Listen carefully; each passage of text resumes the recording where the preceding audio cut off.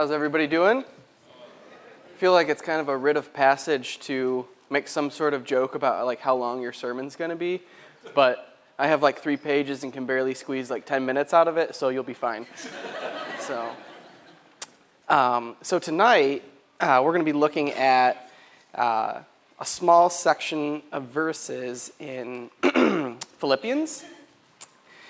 So as you pull out your Bibles and turn to Philippians 4, I'll kind of give a little bit of background on Philippians. Philippians was written by Paul, and he's writing to the church at Philippi to encourage them to live their lives in a countercultural way, and to encourage them in that way. The book was written most likely around 62 AD, and the book kind of reads like a missionary support letter where he's writing to those who are spiritually and financially supporting him and giving them updates and encouragement on his missionary journeys and admonishing them in the things that they should do. So if you have your Bibles open to Philippians 4, we're just going to read the verses 4 through 9 and see what Paul is instructing us in this. So verse 4 starts out, it says, "Rejoice in the Lord always, and again I will say rejoice. Let your gentle spirit be known to all men. The Lord is near. Be anxious for nothing, but in everything, by prayer and supplication, with thanksgiving, let your requests be made known to God. And the peace of God, which surpasses all comprehension, will guard your hearts and minds in Christ Jesus. Finally, brethren, whatever is true, whatever is honorable, whatever is right, whatever is pure, whatever is lovely, whatever is of good repute, if there is any excellence if anything worthy of praise, dwell on these things." Verse 9. "These things you have learned and received and heard and seen in me. Practice these things, and the God of peace will be with you." So as we read those, in this small section of verses, Paul is really calling the Philippians to live their life in a countercultural way. And I think based on their culture, based on our culture, if we kind of unpack this, Paul's going to give us a number of ways that we can really stand out and live a different way than what our culture dictates to us. So the first way that Paul calls us to live a countercultural life is a call to fix your focus. In verse 4, he says, "Rejoice in the Lord always, and again I say rejoice." Call Paul's for us to place our joy and our contentment in something that is not our circumstances, something that's not dependent on the outcome of our life, but something that is based in the sovereign, loving God. This is something that's always available to us, regardless of our circumstances, regardless of what difficulty life brings. And this is what we should place our joy and contentment and our hope in, not if X, Y, or Z happens. Paul's declaration of rejoicing in the Lord is really different than the world's philosophy of you must have self-love, acceptance, accept yourself, accept everything that's within you. We're told that if we don't love ourselves, that we'll never truly be happy. But really, the gospel says that I am so terribly flawed that Jesus had to die for me. But it says that Jesus died for me. It says that I am so much worth to Christ that he was happy to do so.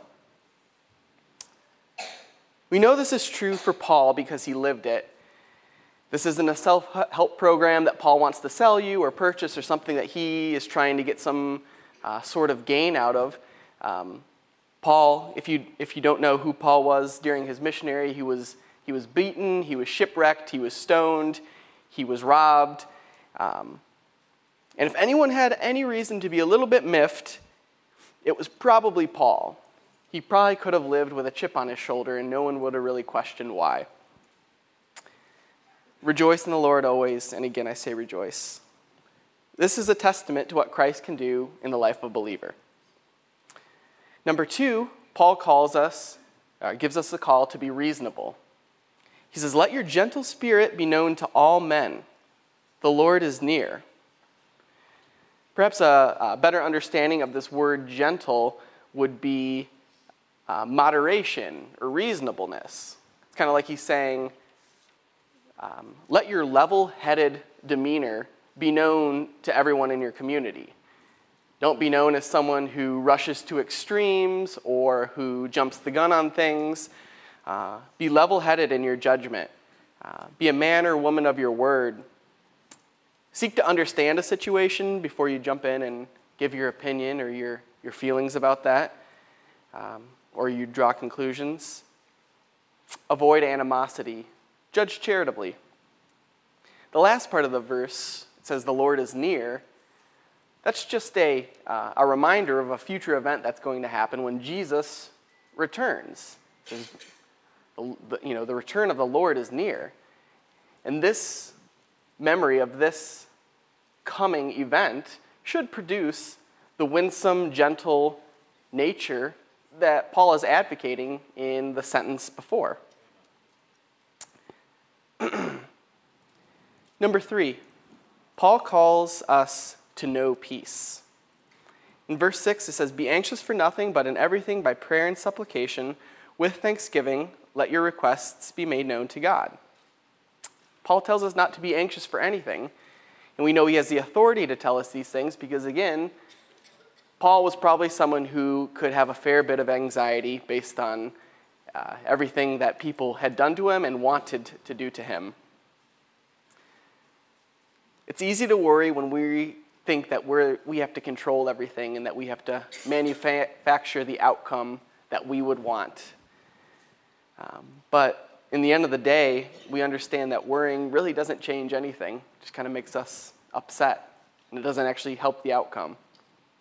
One author writes, worry implies that we don't quite trust God as big enough, powerful enough, or loving enough to take care of what's happening in our lives.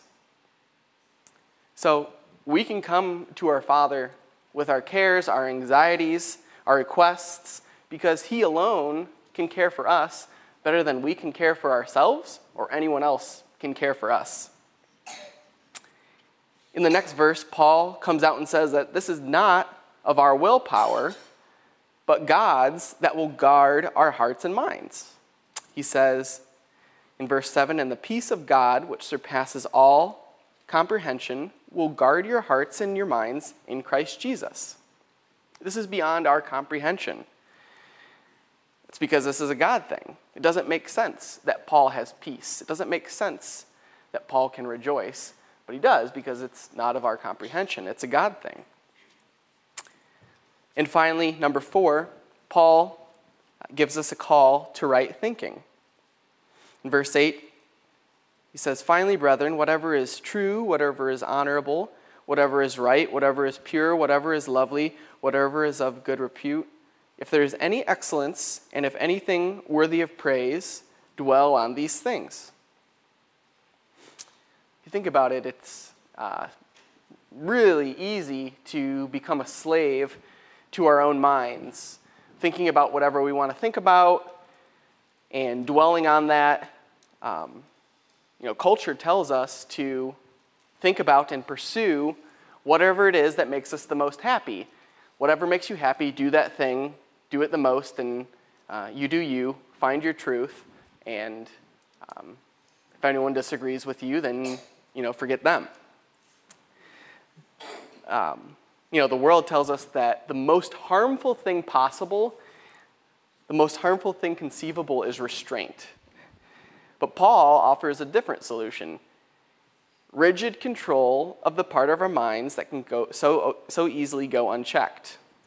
The mind. Martin Luther once said, you cannot keep birds from flying over your head, but you can keep them from building a nest in your hair.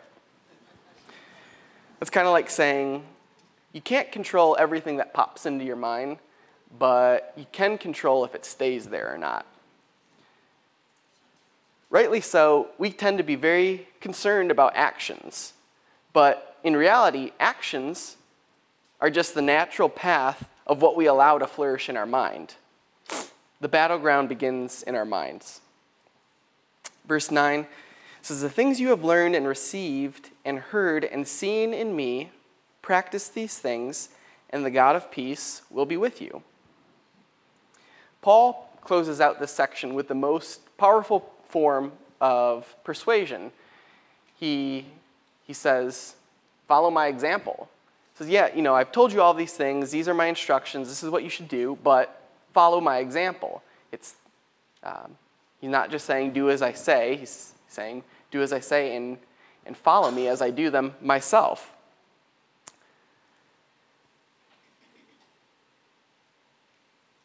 So he's writing to these people and he's saying, "I love you. Please do these things. Follow me." And he's giving them this blueprint in this short section of verses on how to live a countercultural life. In summary, he calls us to fix our focus by placing our joy in the Lord and not in our circumstances. He calls us to be reasonable by being gentle and level-headed with others, just as God has been with us. He calls us to know unexplainable peace by giving every one of our anxious thoughts and requests to God. He calls us to have right thinking by dwelling on things that mirror God's goodness and God's character. So as we go about our lives, we try to live a life that's countercultural to today's society and today's culture. People might think you're kind of weird or that you're kind of crazy, or it might put a spotlight on you, but use the spotlight to tell them about the cross. Use the spotlight to say, "Yeah, you and me, we are so unlovable, but the good news is that God loved us so much that Jesus came to die for us. And he doesn't want to keep things from you. He doesn't want to harm you, but he wants your greatest good. And this is just kind of the best expression of that greatest good that I can create, is living in this way." So, in conclusion, we can know unexplainable peace and have this laser focus on living a countercultural life because of Christ.